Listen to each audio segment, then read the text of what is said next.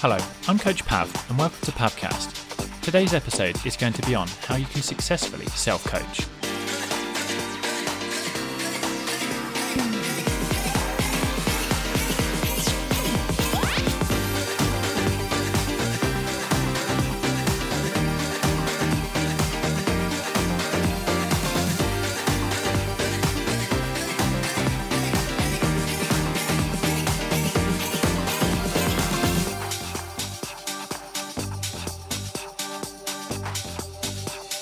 Everyone comes into cycling with a limited knowledge of what to do.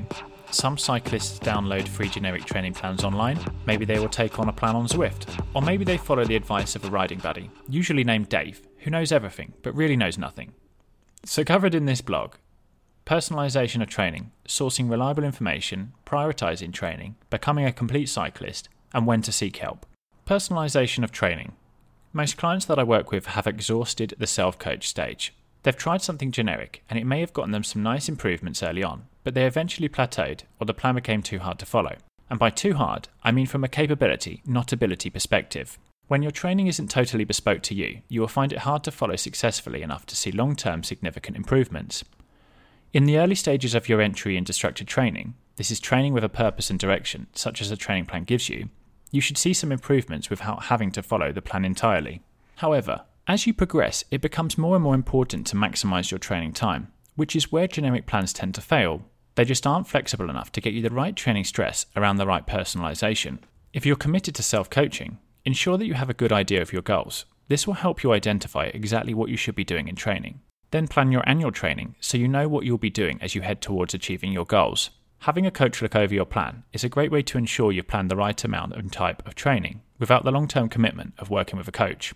Sourcing reliable information. We've all got that riding buddy who has an answer for every question, sadly, who strongly believes they're right, and can be quite convincing of this.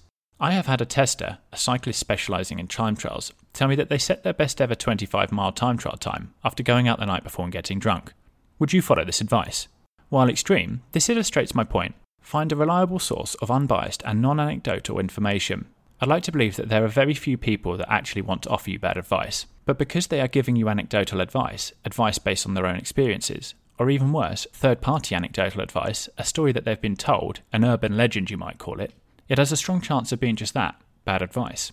Coaches are a great place to find advice, as their income and reputation requires them to be both as knowledgeable as possible and ensure that the advice that they give will work for the individual. Most coaches source new clients via referrals from happy old clients. The last thing any coach wants is to give bad advice. Of course, coaches can't work for free. There might be enough valuable information on their blog, their YouTube channel, or in books they've written, but you still need more and might not want to pay for it. In this instance, you might consider approaching universities with sports science programs. They might be looking for candidates to be coached. Prioritising training. Once you've got a good idea of what training you need to be doing between now and your event, you can start to build this into smaller chunks. Blocks of 3 to 4 weeks, then each week itself. If you want to stick with training for the long term, you will want to be focused on ensuring you get the right work, life and training balance. Training must be synergistic with the rest of your life, or it risks becoming something of a chore or burden. You might get away with this mentality for a while, but at the first opportunity, most people use it as an excuse to quit.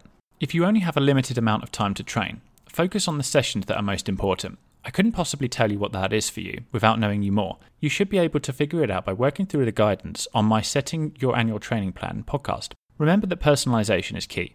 Ensure the training is working for you and that you're not working for the training. Factor in enough recovery around your job, family and training too. Don't be afraid to take it easy and make your easy sessions so easy that you can make your hard sessions really hard.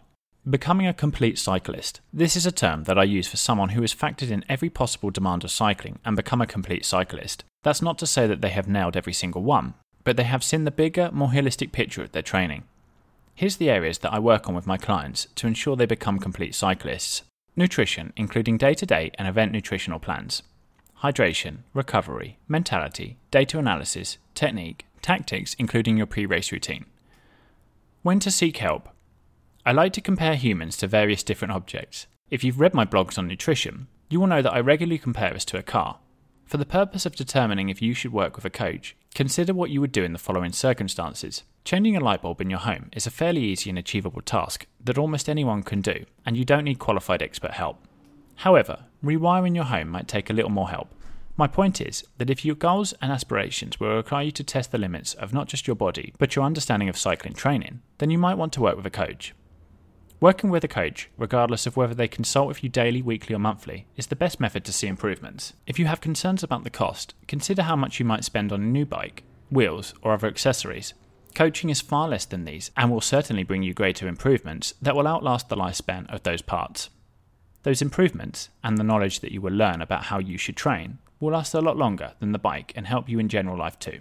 Of course, if you'd like to have a chat with me about your training needs, 15-minute consultations are always free. This concludes my podcast on how you can successfully self-coach.